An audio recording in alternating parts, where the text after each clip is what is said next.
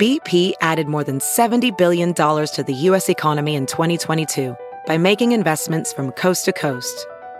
Investments like building charging hubs for fleets of electric buses in California and starting up new infrastructure in the Gulf of Mexico. It's and, not or. See what doing both means for energy nationwide at bp.com/investing in America.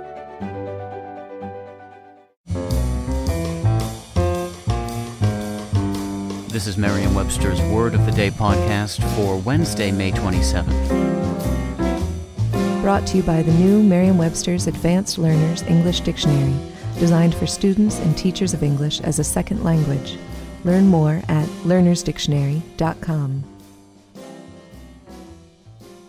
The word of the day for May 27th is jocund, spelled Jocund.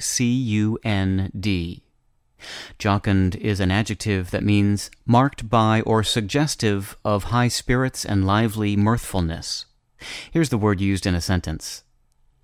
I was relieved to discover that your uncle was his usual jocund self when he met me for coffee.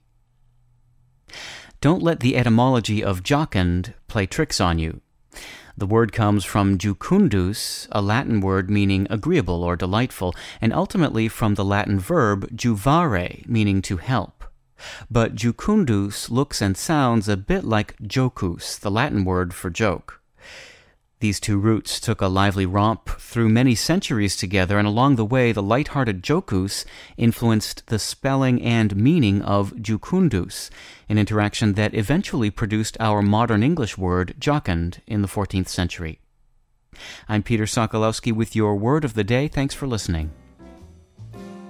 Visit the all-new learnersdictionary.com, the ultimate online home for teachers and learners of English. A free online dictionary, audio pronunciations, custom study lists, and interactive exercises are available now at learnersdictionary.com.